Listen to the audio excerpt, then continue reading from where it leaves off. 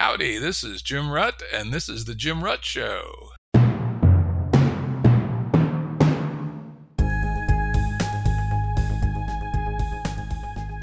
This is a Currents episode. Currents are shorter and less heavily produced than our full-length episodes and generally focus on a single topic. As always, references to online resources mentioned in the episode will be available on the episode page at jimruttshow.com. If you like our show, please give us a 5-star rating on your podcast app.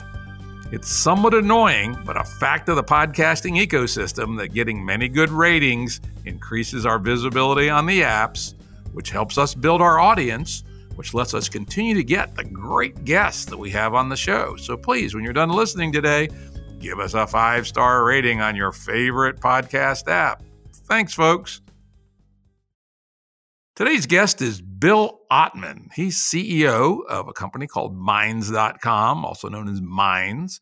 And they build themselves as the leading alternative social network, an open source, community-owned social network dedicated to privacy, free speech, monetization, and decentralization. Welcome, Bill. Hey, thanks for having me. Yeah, this is good and very timely. It's it feels like the world wants to just choke free speech and honest discourse right now. And some of my listeners know I was a victim of a ban. Myself and 2 admins for the Game B group on Facebook. We got whacked on Friday. We stirred up a major shitstorm over on Twitter and got several million people raising hell. And we pushed some buttons of people we knew in Facebook and got reinstated. But most people, 99.9%, that get whacked by Facebook, they're just screwed. Ain't not a damn thing they can do about it. And this is becoming more and more common. It's amazing the number of stories we've heard. But before we get down into those tales, why don't we start by you telling us what Minds is and how's it different than other social network platforms? Yeah, so we basically do everything the opposite the way that big tech platforms do. So they are based on surveillance in order to monetize. We don't do any of that. We don't have any proprietary spyware ads. We monetize in a completely different way where we actually share our revenue with the users. And we have a membership model, Minds Plus, and we take that revenue and we proportionally share it with the users who help drive the most popular content. And we're fully transparent. So the big tech networks don't share any of their code. So you can't see what the algorithms are doing. We are fully open source. Anyone can inspect our code. Anyone can take our code and start their own social network with our code. And we encourage that because that creates more of a decentralized ecosystem. Additionally, we're community owned. So we raised our first funding round $1 million from over 1,500 members of our community. And so we're just creating a much more people-powered ethos. And we're also trying to decentralize our infrastructure so that we can't get taken down. Now that's sort of a progressive process. It's not going to happen all at once, but we're making really important moves in that direction. And we're just seeing that deplatforming is hitting so many different demographics right now. On the left and the right, people try to politicize this issue, but it's really not political. Yep. For instance, our Game B group is explicitly neither Team Red nor Team Blue. We have people from both. And in fact, we don't even allow discussion of what we call Game A politics on our group. So they whacked us for other reasons that had nothing to do with our polarization along the axis, which is even scarier in some sense. It is. It seems that anyone who is anti-authoritarian gets whacked. If you use the wrong word, even if you're being sarcastic, you get whacked because their AI doesn't care. Either way, it can't detect sarcasm. There was an instance on YouTube where any comment critical of the Chinese Communist Party got banned. And then they said, it was a mistake. But at the end of the day, because we can't see the code, we can't know what they're really doing. And this isn't to say that, most people aren't going to inspect the code, but the principle of it being open so that developers who want to inspect the code can, and then, open up their audit for the world. That's the type of environment that we really need. Otherwise, we have to take their word for it, and they're just never going to be straightforward with us. And truthfully, things like trained deep learning neural nets trained on vast amounts of data are inherently opaque, right? All they are is pattern matchers. We know that you can train a deep learning neural net to distinguish cats from dogs 99% of the time, but then you can also cleverly design a pattern of static that will make the same neural net think it's a dog. These things are not semantic. They're kind of statistical aggregators. So anything that's based on a deep learning trained network is really much more dependent on the data than it is on the code. And of course, the big platforms have all the data. It's interesting you guys are open source. That is very cool. Most people don't know this, but Reddit was open source for a long time. In fact, a group of us took a fork of Reddit back in 2013 and built our own platform, added a bunch of improvements to Reddit, and tried to launch it. We made a bunch of mistakes, didn't go anywhere, but I still have a copy of it. Anybody wants some 2013 copy of Reddit, but it was very interesting to be able to go through the code and see how they did what they did. It made you understand that they, at least at that time, weren't playing many tricks. Their little rating systems were astoundingly simple-minded, but it was kind of comforting to know that they were astoundingly simple-minded. So I commend you guys for doing open source. Where is it at? Is it up on GitHub or what have you? Yeah, just go to developers.minds.com. We use GitLab, which is actually, or gitlab.com/minds. So GitLab is like the open source alternative to GitHub. GitHub, ironically, isn't open source, despite the fact that it hosts most of the open source software in the world. And now they're owned by Microsoft.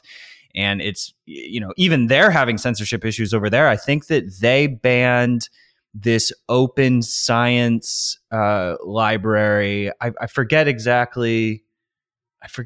Oh no, it was an open source tool for downloading YouTube videos so that you could back up your full YouTube library.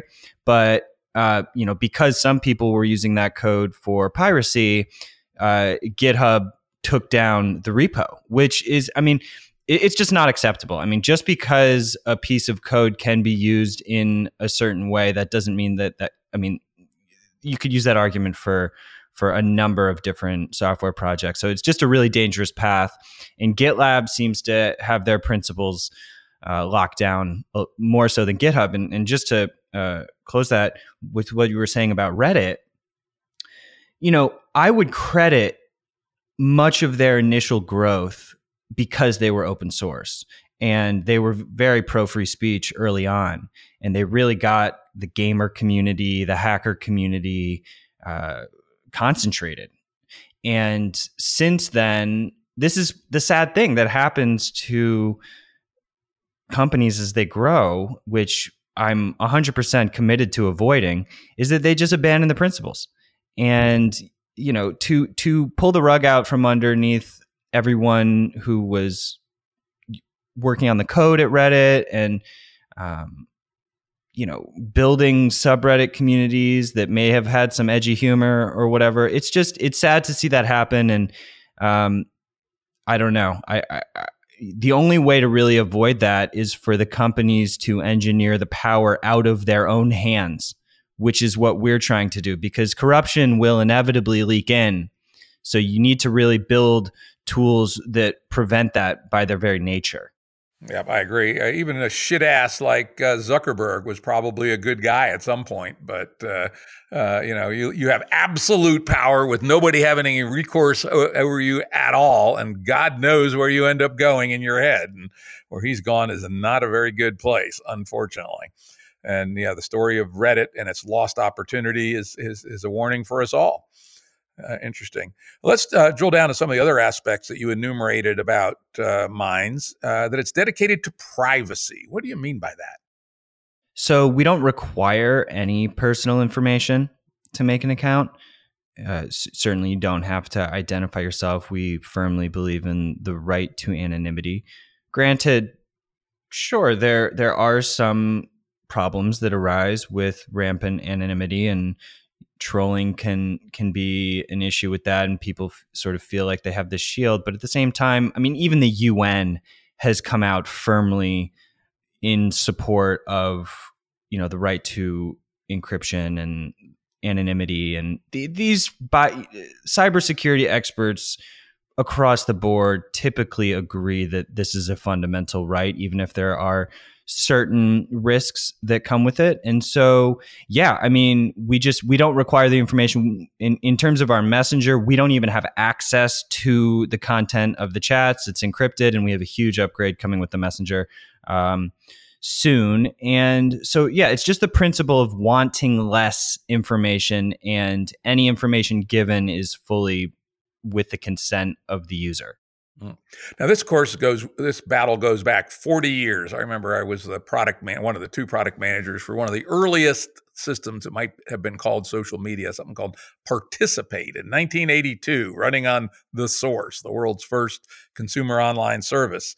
And we had a version that had anonymity in it. And it quickly turned into a shit show, unfortunately. And so we killed it. And we went back to requiring people to have a stable identity. I understand where you're coming from on, I call it philosophical grounds, but on practical grounds, I'm not so sure. And in fact, what I'd like as a possible answer to that is the in-between state known as pseudo-anonymity, where you have an identity manager who's a third party and a trusted fiduciary who makes sure that each pseudo-identity only has a one-to-one correspondence to an actual person.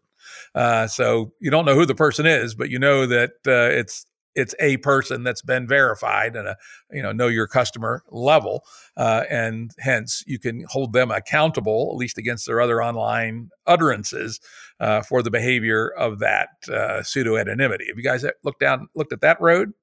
Yeah, absolutely. I mean, I think decentralized reputation is something we've been looking really closely at, and there's a really cool project that we just spoke to called Bright ID, and they are totally open source, and they create these identity verifications where people vouch for each other, but there is no need for some sort of trusted third party who is handling sensitive personal information. That's where we are really trying to find a unique path through this problem, because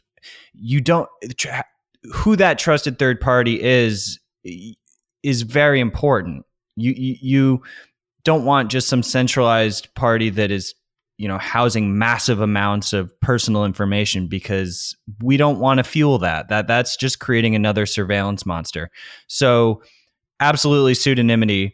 I mean, but even Twitter allows anonymous accounts. I think that there are risks. You need really good moderation tools. You need to make sure that people can't get harassed and whatnot.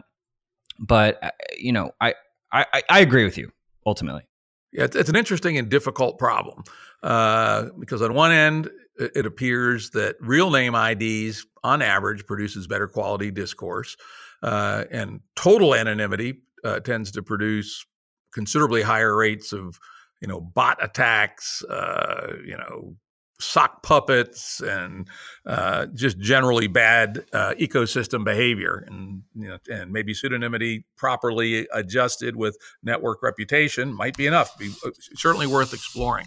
Just to quickly finish that thought, most people on Minds, I would say, identify themselves.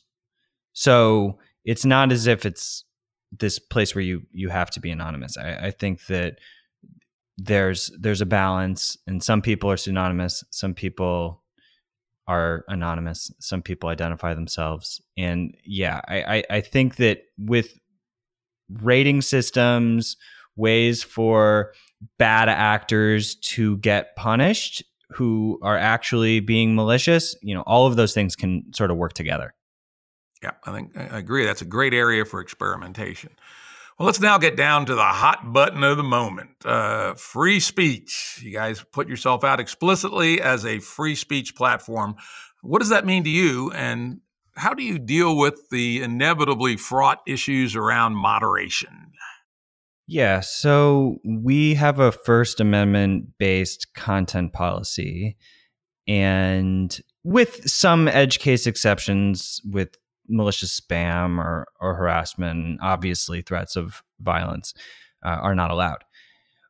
So, based on the research that we have compiled, censorship can actually cause more violence and radicalization than free speech, which is counterintuitive, but this is what data actually shows, because when people get banned, they get angry.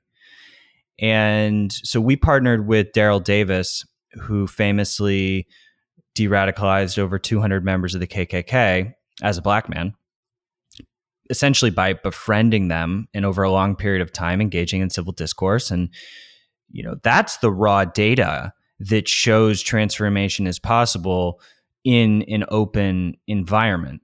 And there's no doubt that the mass censorship occurring on big tech is fueling the polarization and divide in society today. So the question is, how do we have a free speech environment that is under control and safe to a degree? And so we have robust moderation tools, filtering tools, and blur tools for more explicit content.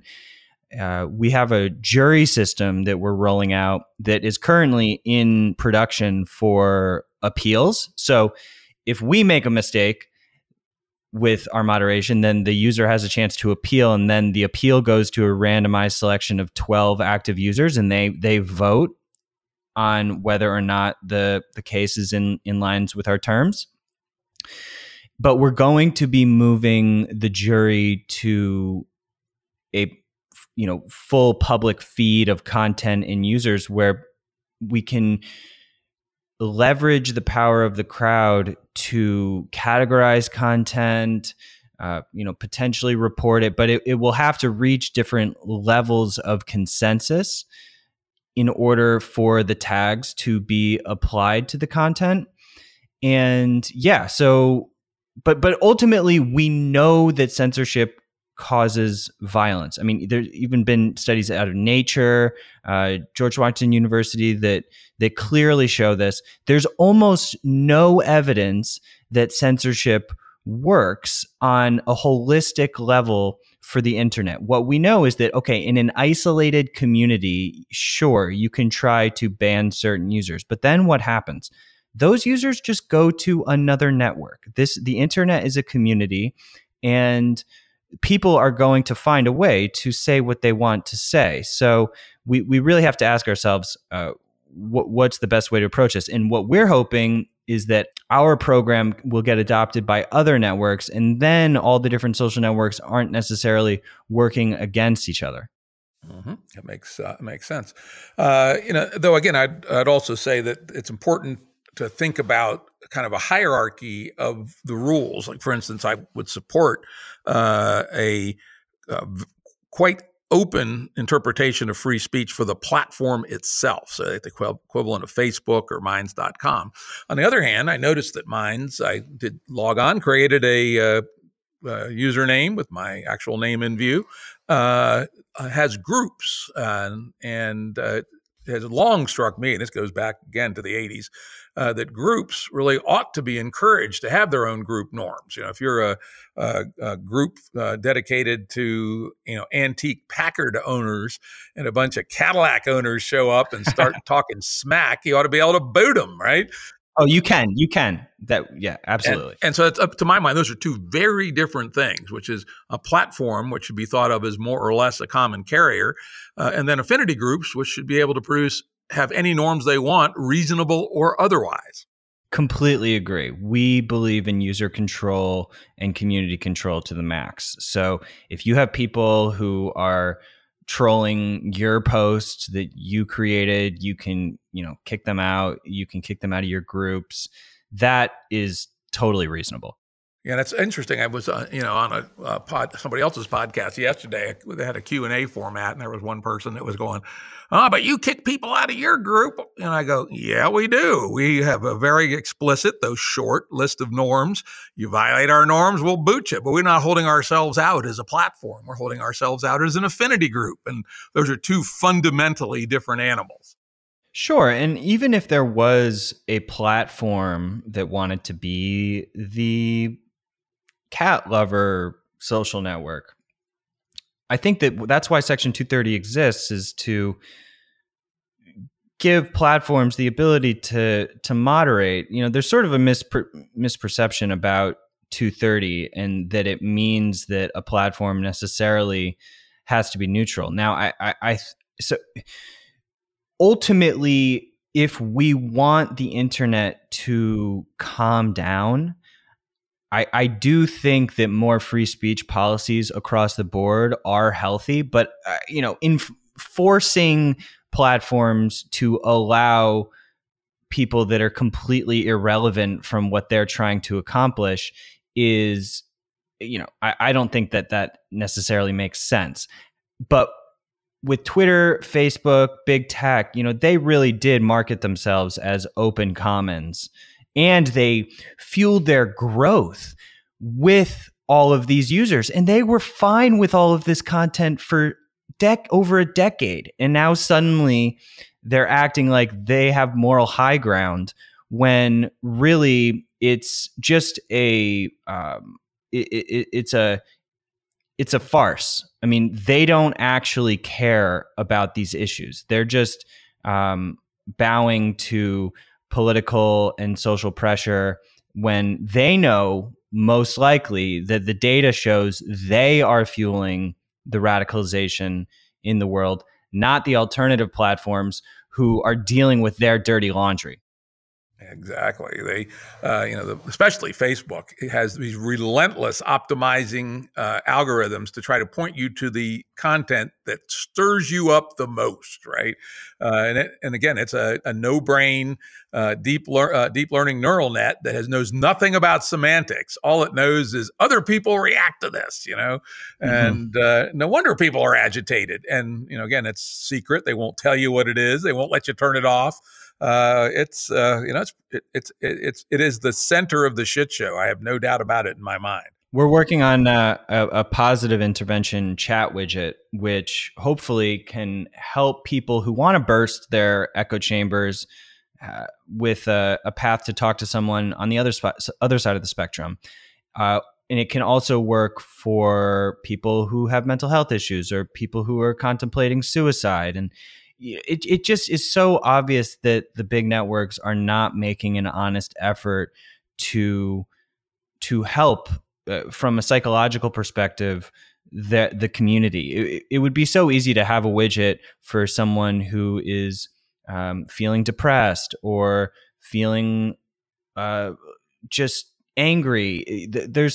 There are people who want to talk, and this is what we're really doing with Daryl and our de-radicalization initiative, is helping pair people to, say you're a Republican and you want to talk to a rational Democrat, like reframing the experience of social media so that maybe the point of it is to find somebody who you can respectfully disagree with and have a conversation, not just reinforce your own deeply embedded ideology. I think that if people join knowing that there's humanity on the other side of the computer monitor, it can really help, rather than this sort of rage bait metastasization of division in society. Yep, no doubt about it. One little platform I like, I don't know if you've even heard of it, it's called letter.wiki. And it encourages people of different points of view to have a sober and slow exchange of public letters about whatever they want. And I've seen I've participated in some amazing conversations of people that you would imagine would have a hard time interacting civilly on Facebook or Twitter on Letter.wiki because of the framing of the site. It's entirely different. It's a wonderful site, which I encourage people to check out. Oh, this is great. Yeah, I see Noam Chomsky, Ayaan Hirsi Ali. Oh, there's some great thinkers over here. Coleman Hughes. Oh, wow. I'm going to check this out. I'm excited. Yeah, that's a really wonderful site. And so to recap your current moderation model, how does something, let's say it, violates one of the corner cases that you've explicitly ruled out, maybe doxing. I don't know if you have a rule against doxing. It's one I probably would have on my network if I owned one. We do have a rule against doxing. And so there are, but there's a spectrum within doxing. But yes, that would be one of the edge cases that we are not okay with. And so that's where the First Amendment acts as sort of a guiding light. But when someone is maliciously attacking the network or putting someone at risk, it's outside of we're not going to get a court order for that. But there are these sets of principles that have been outlined by digital rights groups.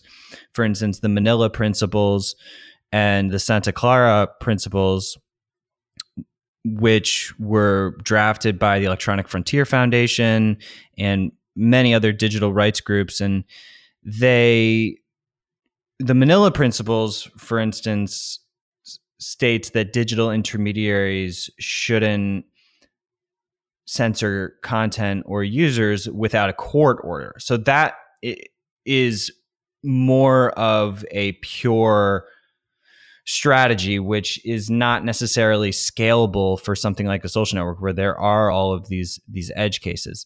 And then the Santa Clara Principles go into all sorts of standards around transparency in your moderation policy, transparency in the code, and reporting requirements for all of your takedowns and whatnot. So I think that we really look at things on a case-by-case basis. And this is what's being lost on big tech. They just have these blanket policies that don't look into the nuance involved in every specific situation. So, but context is everything when it comes to speech. So what I would say for our moderation process holistically is that we're much more patient and specific about each report.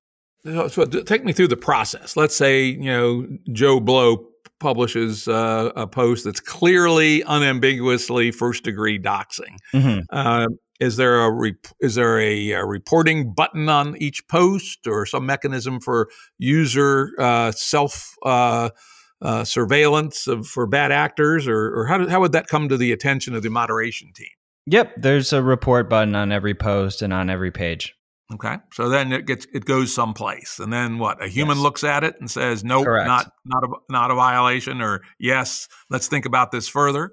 Correct. So currently, we have a moderation team that is going through those, and then if the moderation team makes a decision that the user then thinks is wrong, then it goes to the appeal jury.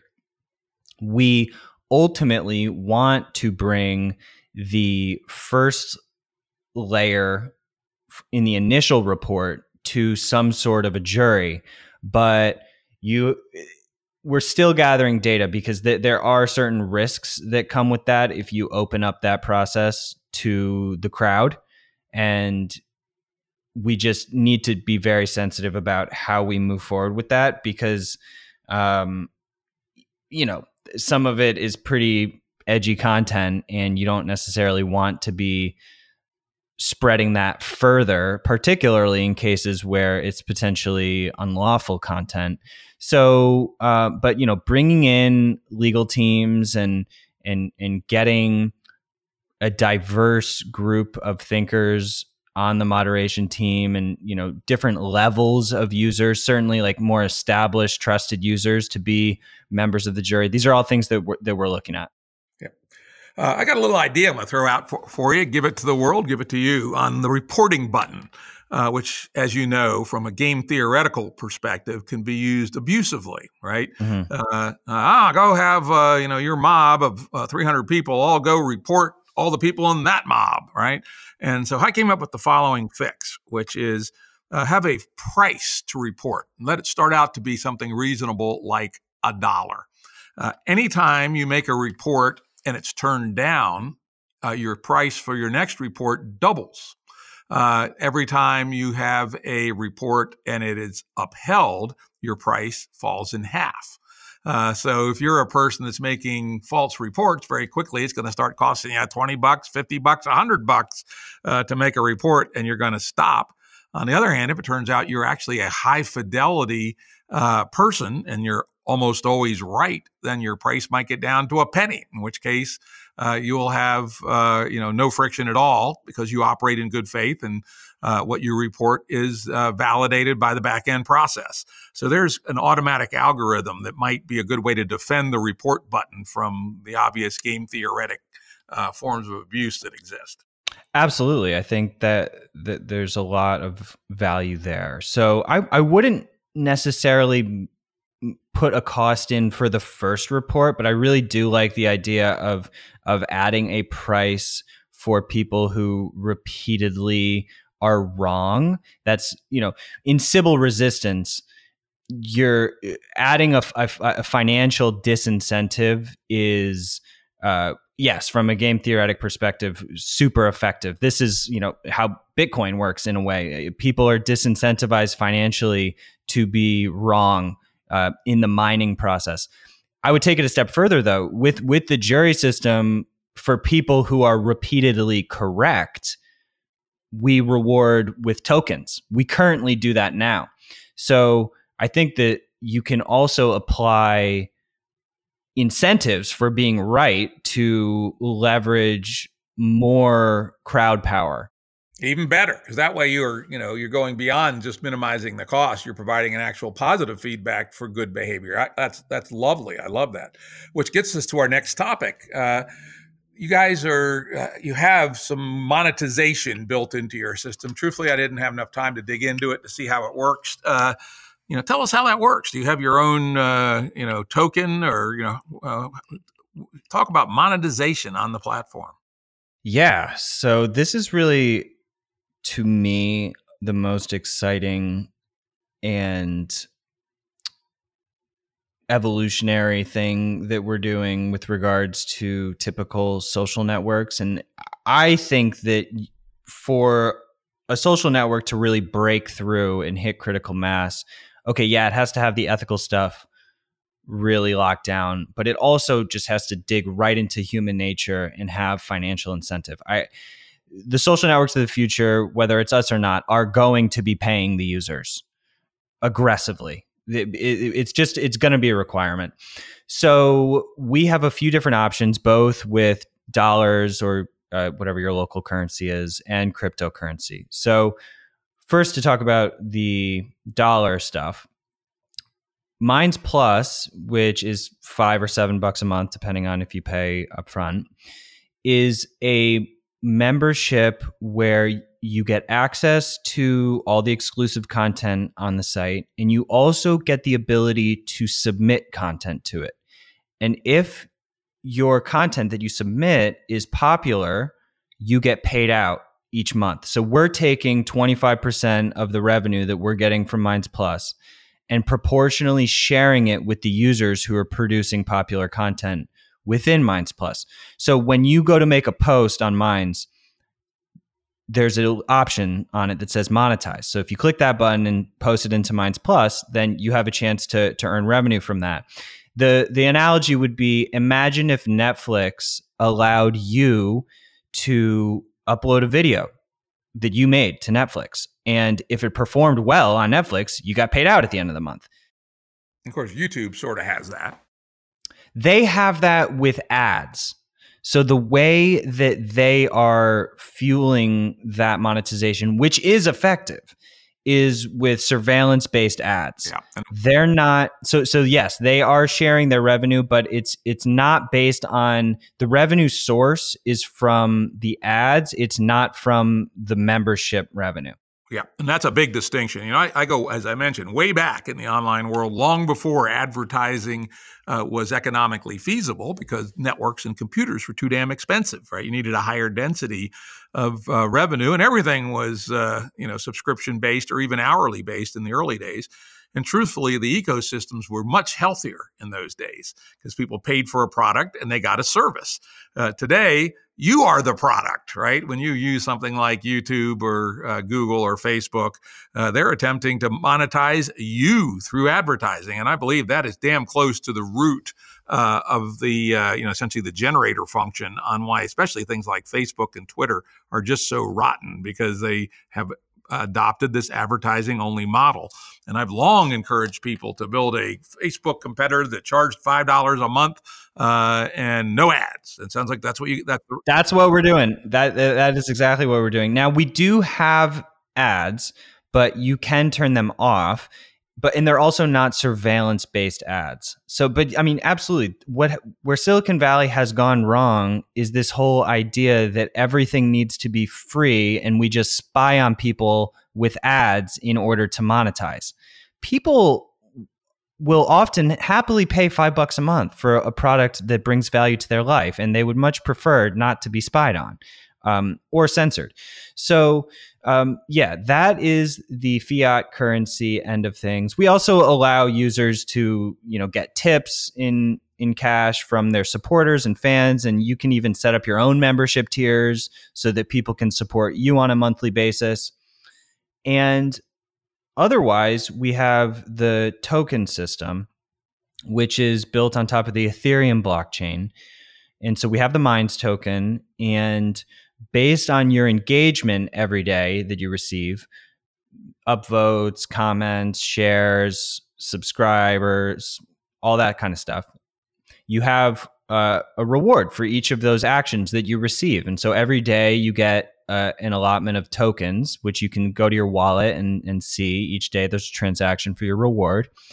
And you can use your tokens to boost your content, tip other people, potentially go out into the decentralized exchanges and play around and bring them onto your own wallet.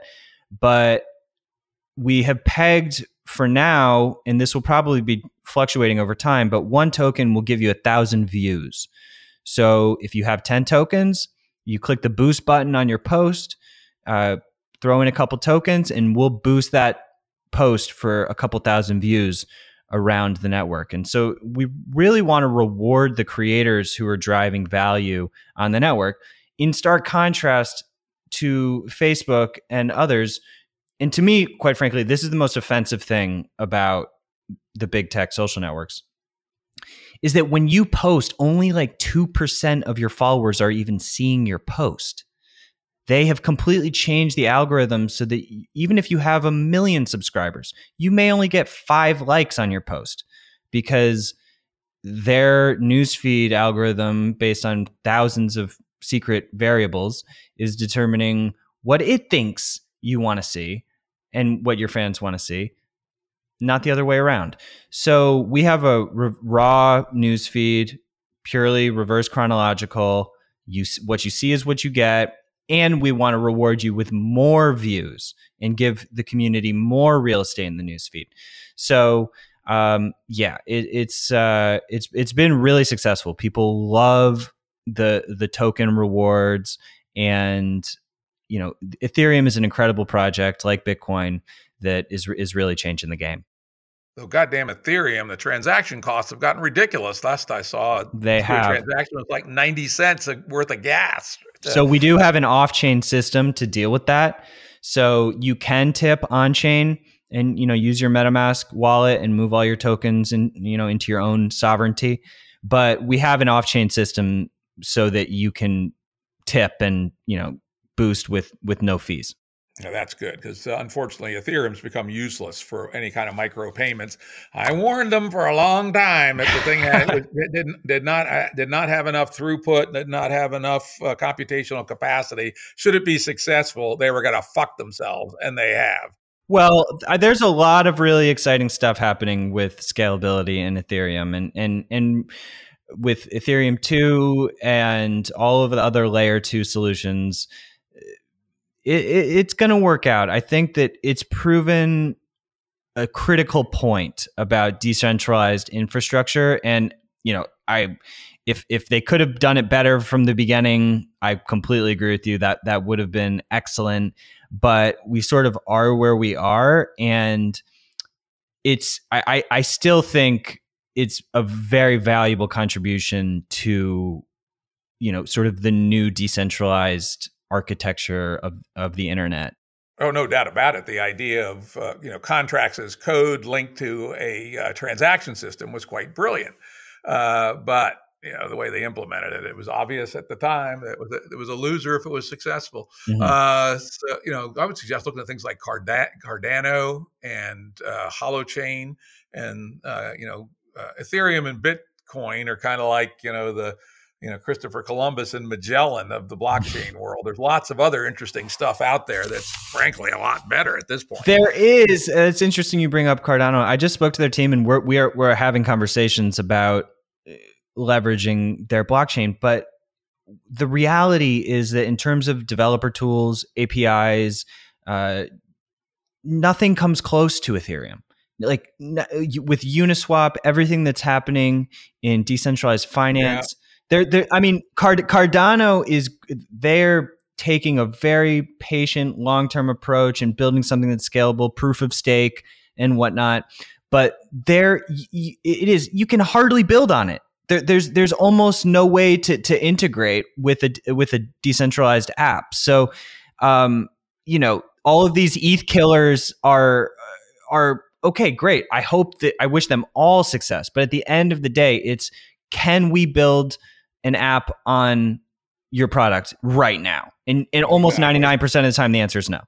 It's interesting. Yeah, that's when I was a corporate CTO. I always counseled my business unit CTOs that, frankly, the ecosystem mattered more usually than the underlying technology. And that's why we would use Oracle in those days, as horrible as it was as a corporation to do business with, because they had the ecosystem, right? And the smaller players, I don't even remember who the hell their names are these days, but back in the 90s, there were definite competitors for Oracle that in technical sense were better, but they didn't have the ecosystem around them. So I understand. All right, let's go on. And we're getting a little techie here. Let's go on to the next level. In our pre-show discussion, you talked about the fact that your back end is decentralized as well. Before I came on, I looked you guys up on W3 Techs and found out you used AWS for your hosting. As we know, that can be a dangerous choice. Talk a little bit about how you've taken care of decentralization on the back end.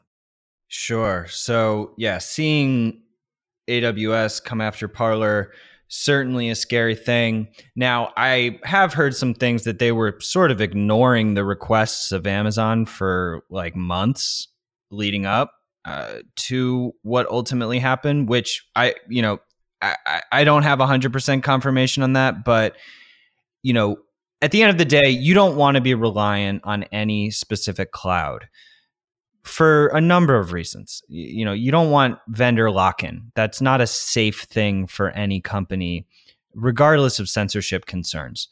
There are fiscal concerns with being locked in as well. So our backend database is Cassandra, which is, if you go to apache.cassandra.org, you can check it out. It's a NoSQL database, and it is decentralized. So it's not decentralized in the sense of like Bitcoin, where all of our community is running a node, but the nodes and clusters are decentralized in nature. And so what we built is a multi-cloud Kubernetes Cassandra clustering system with a framework called Terraform. So our database is currently live in multiple clouds, not just AWS.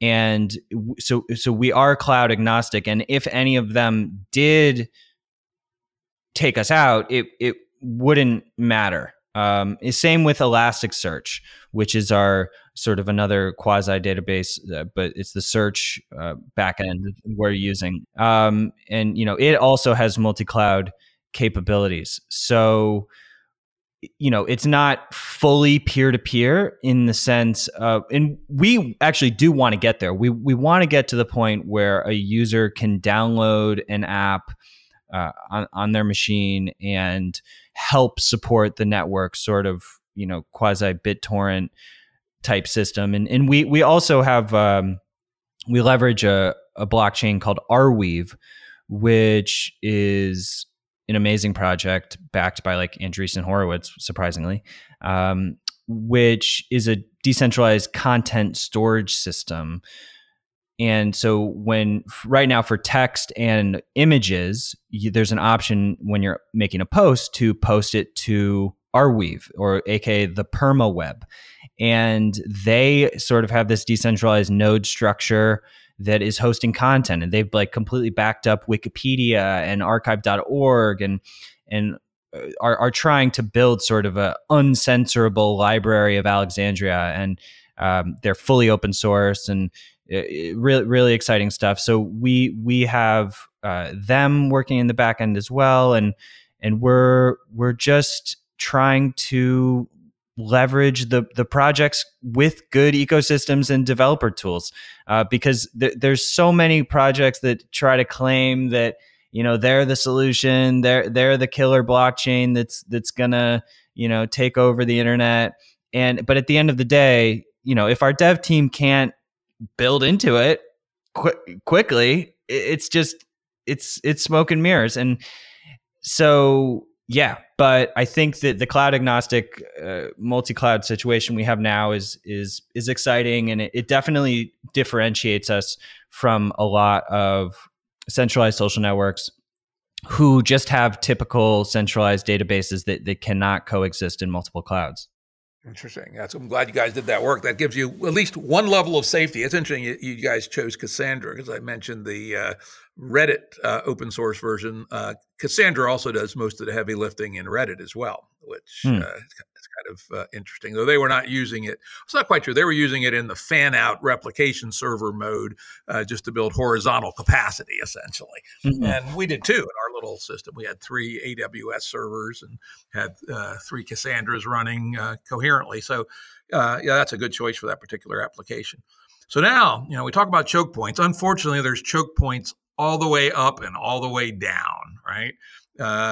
You guys got into the news, I don't know, a few days back with Google threatening you with a 24-hour warning to do something about your app or they'll take you out of the App Store. God damn it. Tell us about that. Yeah, we've had issues with Google over the years. Basically, we got around it. We had to limit a bunch of functionality on the app. Unfortunately, we had to basically remove search from that version of the Android app. Now you can go to minds.com/mobile and download the Android app directly from Minds, which is the full version. But this is just the sad reality of the centralized app stores. Apple does similar things. We've had issues with them for some of our blockchain tech that they wanted us to remove. And we had another issue with Google, which we resolved as well, where they took us down from the store for like 6 months a couple of years ago because of some sort of quasi explicit image. And then I eventually emailed them an appeal. I said, don't you guys realize that Twitter allows full out pornography? Which is a true thing that most people don't realize. Like, I'm not necessarily recommending it, but if you go dig through Twitter, you will find all out pornography, and that is okay in their terms. And so I emailed Google and I said, how are you not banning Twitter if you're basically suspending us for this rather tame image? And they reinstated us like a day later. But what is their goddamn business? What your business model is? That just pisses me off, right? Why should two companies owned by peculiar oligarchs have the ability to define how business is done on the nets? This is just repugnant at every level. And as much as a net libertarian as I used to be, reluctantly coming around to the view that these people that have these excessive choke points on the nets, need to be collared in some fashion, so they can't just arbitrarily decide what constitutes a reasonable business model. I mean, who the hell made them God, right? Absolutely. But I don't think traditional antitrust is going to do the trick. I agree. It's common carrier plus regulation. If you have a sufficient market share in what could be constituted the public square, then you should be deemed a common carrier. The phone company is a common carrier. They cannot tell you can't talk about cats smoking cigarettes, for instance, right? However, they can bounce you if you do harassing phone calls or, things of that sort. And they have some objective rules for corner cases, but they're very limited. Otherwise, they're a common carrier and they got to take everybody who shows up. I see no reason in logic that things like the App Store and the Google equivalent, things like Facebook and Twitter, any online system with more than, let's say, 5 million unique visitors a month couldn't be defined to be a common carrier and have requirement and be regulated by the democratic process, but which our constitutional rights would apply. Where they, I would, in the regulation, if I were God, I'd write in, transparency for things like, suspensions and disciplinary actions, including, the Santa Clara principles, something like that, where you had to document it, that provide statistics, make the code clear, et cetera. It's just not reasonable to give this much power to a handful of very peculiar oligarchs. I completely agree. I think that is honing in on what would be a reasonable solution. And, the funny part of it is that they're limiting their own revenue with all of this censorship. So from a financial perspective, and they get a lot of heat about this from the mainstream media, but the mainstream media will attack all big tech networks for saying, "Oh, you're enabling this really harmful speech, and so you're going to take it down." But again, this comes back to the data science argument about censorship, and the mainstream media is simply not looking at the holistic data set around the issue. They're just looking at sort of this shallow view on censorship that, if you hide something, yes, it makes that isolated environment safe temporarily, but you're actually making the internet a much more toxic space overall. And so, the media is very much at fault for this alongside big tech, because they are applying this non-empirical pressure on the networks to behave this way.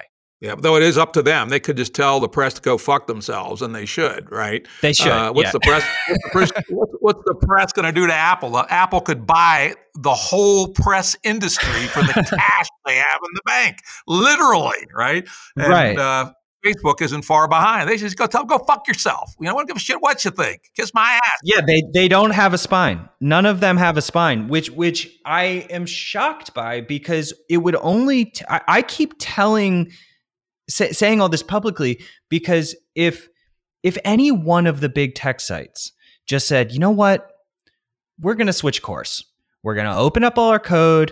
We're going to have a reasonable speech policy. We're going to help the community. We're going to be, much more of a transparent corporation. They would win over the internet. Absolutely, they would. They would. And of all the people, Zuck is the one that could do it, right? He's never needed any cash, which pissed me off when he went public. I got, you stupid fuck, right? Your business is generating bazillions of dollars a year, more than you will ever need to grow your infrastructure. Right. And you put yourself out into the public markets where you're at the behest of all these morons and idiots and speculators and every other goddamn thing. Why wouldn't you just keep the thing private, run it the way you want? But no, he somehow got seduced into doing it. And, the rest, as they say, is history. But, he still has absolute control of Facebook. So he could do whatever the hell he wants. He's rich enough that he doesn't give a shit. Even if his net worth fell by 90%, he'd still be one of the richest human beings on the face of the earth. And he would know that he had done something great and righteous. But he doesn't. Isn't that fucking pathetic? It is. It is wild that because I think of him as somebody who does desire social validation. I don't know how true the Social Network movie was. Some people say it's accurate. The Winklevoss twins say it's accurate, who are killing it in Bitcoin, by the way. But the point is that, unfortunately, Facebook was never fully about the people or free speech. The policy was always weak. There was always unnecessary censorship happening. It was better back in the day, but it was never, and they were never open source. They were never really abiding by true principles. But I would agree with you that they, because of the power that he still has, they are in the best position to do it, but I really do not think it will happen.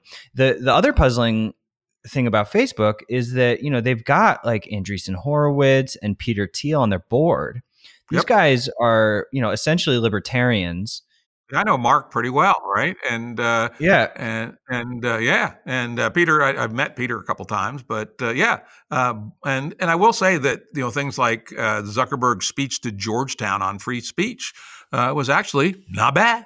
I almost threw up in my mouth. I threw up in my mouth when I heard that speech. Now, you're right that it was not a bad speech because he was saying the right words, but it made me sick because they're just words. Yep. He's just using the words that people want to hear to satisfy, whatever particular demographic he's trying to satisfy. But he's not walking the walk at all. And he knows the problems. And so it's the internet would love Facebook to reverse course.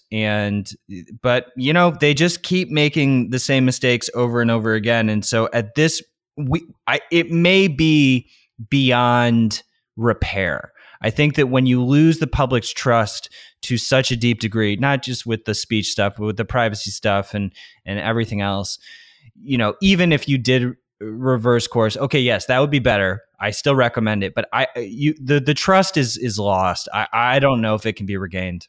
Yeah, our Game B movement has had enough. We're moving off Facebook. We're building out a private network right now. Great. If you guys had a private version of your platform, we might look at that. Who knows? But yeah, I think it's time to say fuck Facebook, frankly. The guy who's a bit better is Twitter, but, Jack backbone kind of has melted over the last 5 years also. And that's a goddamn shame. He doesn't have the control that Zuck has, but he has a certain amount of moral authority within Twitter, and he's kind of been on a gradual and slower fold than the rest of them, but a folding nonetheless. Though I do find it encouraging that he's put together a team to explore distributed open protocol versions of Twitter in the future, which could be interesting. Agreed. Yeah. Project Blue Sky is definitely interesting. We're using a number of the tools mentioned in some of that research. But it makes me equally disturbed when Jack goes on these tirades acting like he cares. And maybe he does care and just doesn't have enough power. But the reality is that he's the CEO of Twitter. And if he objects so much to what they're doing, then he should leave. He should resign and have some principles.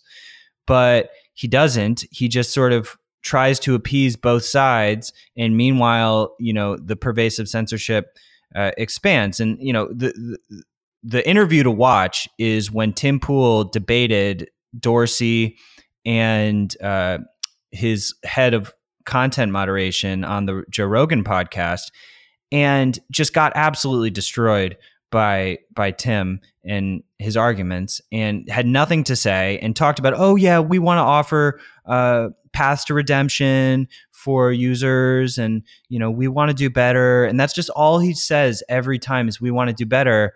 And but there's no substantive change that's happening. And if a decentralized Twitter emerges, okay, like, cool, like, let's see it. I mean, until it's here, it's just a lot of words.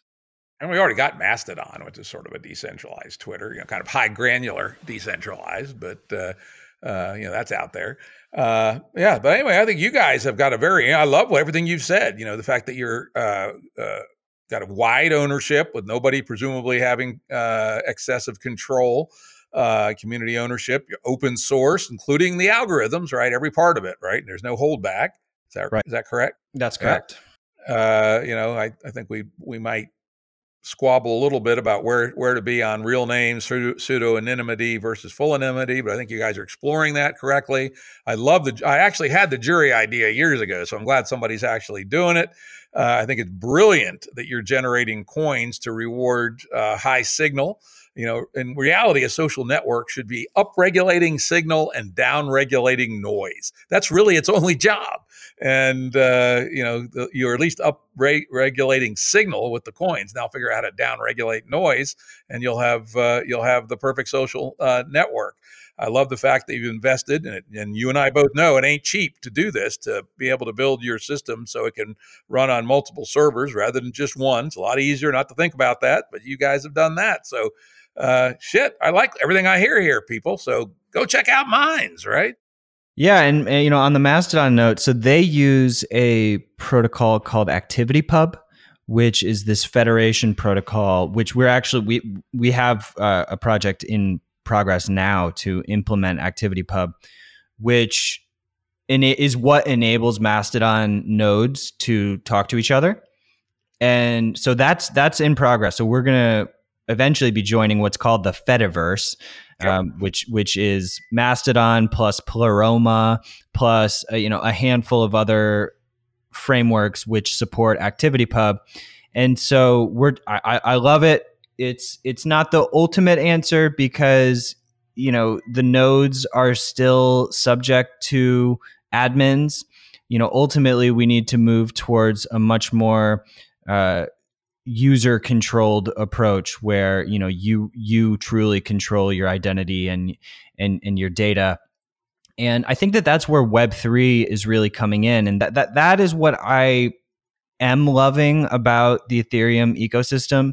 If you've been playing around with MetaMask and these wallets, which are sort of the beginning of decentralized identity, where you can your Ethereum address, or which is the same address where you can accept Minds tokens, or many other types of tokens like the Brave tokens, and you can you control that's a browser extension that's connected to your Minds account, and you can do various things with that identity, engage in different platforms. And the scalability has to happen, but it does seem to me the first spark of something that feels truly decentralized. Yep, and I agree. I've had MetaMask on my machine, on one of my machines, and only one of my machines, since when? December 2017. So yeah, I'm a believer, but a skeptical believer. I've been doing this long enough to know what's real and what's hype and where the bind points are. So we proceed, but with our eyes open, realizing we can only take one step at a time. Absolutely, yeah. We're not trying to get googly-eyed over any specific little exciting project or integration, and we're taking a balanced approach and trying to diversify. So because there's going to be multiple projects that coalesce to to bring us to, a more liberated future. I putting all your eggs in one basket is not the solution. It's refreshing to talk to you, Jim, because you're one of the rare hosts who I've talked to who seems to have really done his research. And truthfully, I had the advantage. I've just lived it, right? I've been Yeah. building stuff on the nets long before the internet existed, and right on through through the internet. And hell, I was theoretically the most powerful chicken choker of them all when I was CEO of Network Solutions, when we had a monopoly on the domain name system. But in those days, we were real cast iron sons of bitches. We wouldn't do a goddamn thing without a court order. And I got calls from the White House, told them to go pound sand, right? I wish more of the CEOs today had that kind of backbone. Have their policies, and somebody calls you up from the White House or from New York Times, tell them to go fuck themselves. But it's not that hard, right? Well, I didn't realize that. That's great to hear. So you were abiding by the Manila principles in a hardcore sense, and I think for a domain perspective, it's a little bit more cut and dry than in the social networking sphere, where you've got all this content and sort of sensitive personal information. But like, could you expand on that a little bit? Like, I'm curious if there's any stories you can tell about them trying to come after you for a certain domain. Oh yeah, it happened all the time, and we just had to stay, constantly, right? Both commercial, entities, that were claiming that this was, selling counterfeit goods or whatever. So you got to prove it in court, no problem. We will recognize any court of reasonable jurisdiction within the United States. Thank you very much. Have a nice day. And that was just our stock answer, period. And nobody ever challenged us on it, and that was just the way it was. I can tell you one other story, a little out of school here. How can I disguise it so it isn't too obvious? Anyway, during one of our random wars of choice, somebody in the National Security Council came and asked us to take a country's country domain out of the root. Can you believe that? You know what the root is? It's the dot .us, Right. .uk, all that stuff. Anyway, this country, which we were involved in a war of choice with, somebody literally asked us to take it out of the root so their internet would go away, at least at the domain level. And again, we said, you gotta be fucking kidding me. Ain't no way. One, we have the technical power to do so, but we do not have the contractual authority to do so. We manage the root as a fiduciary for the U.S. Department of Commerce. And you're the U.S. Department of Commerce, God damn it. So you get them to issue us in writing, which, by the way, we'll hand over to the New York Times, the request to do that, and then we'll do it. Guess what? We never heard from them again. Stand your ground. Goddamn right. There's very few companies who are willing to do that anymore. And it feels like a phase. It feels like an emotional phase that the country is going through, both individually and corporations. But, ultimately, like, we had major surges of growth from Thailand and Vietnam, with authoritarian regimes. And some of these users will message me, and people in other countries are honestly quite shocked at the sentiment around censorship that's happening in the US and the calls for it, because, we take these freedoms for granted over here. But in countries like Thailand, where, they'll actually go to jail for criticizing the government, I mean, they look at people in the US calling for censorship over, relatively tame stuff, or even if it's not tame, they look at us like we're crazy. Like, what are you guys doing? I had that conversation the other day with somebody in a non-Western country. He go, God damn it, the one good thing you can say about America is it's free speech. What the fuck are you doing? Well, the corporations are the ones, censoring in the US, and the people are calling for it. Luckily the government's not doing much censorship over here. And so, yeah, I don't think most people who are making these calls have much experience, researching what's going on around the rest of the world. I think so. And I think, as we talked about before, frankly, it's within the power of the peculiar tech oligarchs to just say no. And they should just do it. I mean, literally, they just go buy the whole press and shut it down, right? If they continue to hound them, that would be wrong. That would be wrong. But they could do it. They don't need to worry about what some thumbsucker writer at the New York Times op-ed page has to say about them. Go tell them to go fuck themselves. That's the right you have as an American. I'd like to see some of these guys grow a backbone and stand up tall and stand up for free speech. Well, have you seen what's going on with all this GameStop trading mayhem? Oh yeah, that's crazy. Today? Right? I mean, because now it's hitting financial markets, and it's all just the push towards decentralization. But I mean, the Wall Street Bets group getting banned by Discord, and it's wrong. I mean, the shit will reach its equilibrium. Yep. Hell, I had fun crushing a short seller on Network Solutions stock. Cost that motherfucker $160 million. Ha ha ha! But it could have gone the other way, right? And eventually, the markets will figure out who's right and who's wrong. No, I was not bullshitting, guys. We actually did have the numbers. Ha ha ha! But sooner or later, the markets will reach equilibrium. There's no need for anybody to be manipulating it. People bid up the stock of GameStop. They'll eventually lose their asses, right?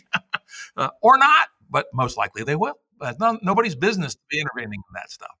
Right. It's beautiful to watch the mainstream tech people or just mainstream consumer waking up to what's going on with short selling and how there's these leeches in the market sort of profiting off of the downfall of brick and mortar businesses, and just really unleashing the power of the crowd onto financial markets. And, obviously there's a lot of risk with that. And, unfortunately there's probably harmless investors who, got excited about GameStop and now it's, they're losing all their money and, that's sad. But I don't think that Wall Street ever realized until now what the crowd can really accomplish. And now it's just out there. And so, and they're forcing Robinhood and Cash App to delist these stocks, and it's all just bubbling to the surface and getting exposed. And so it's exciting, and I think that it's very validating to the new world of open source and decentralized tech. Yep, indeed. It's and of course we have decentralized finance coming it's here, as the new level of abstraction sitting on top of the blockchain stuff. So it's a wild and crazy time we're in here, I'll tell you that. Yep, gotta beast through it and just keep building. Don't wait for anything. You just gotta back up your community. If you're a content creator, start building your own ecosystem. Control your list. Don't rely on these networks that there's really no reason to trust. Use them for a little bit for what they're worth, but you have to control your own destiny. Yep, indeed. And you guys, it sound like you're doing a really good job. I commend you for your whole approach. Everything I've heard here sounds great. So listeners, go, if you're interested in looking at the leading alternative social network, go check out minds.com. This has been Jim Rutt and Bill Ottman. Thanks for a great conversation. Thanks, Jim. Production services and audio editing by Jared Janes Consulting. Music by Tom Muller at modernspacemusic.com.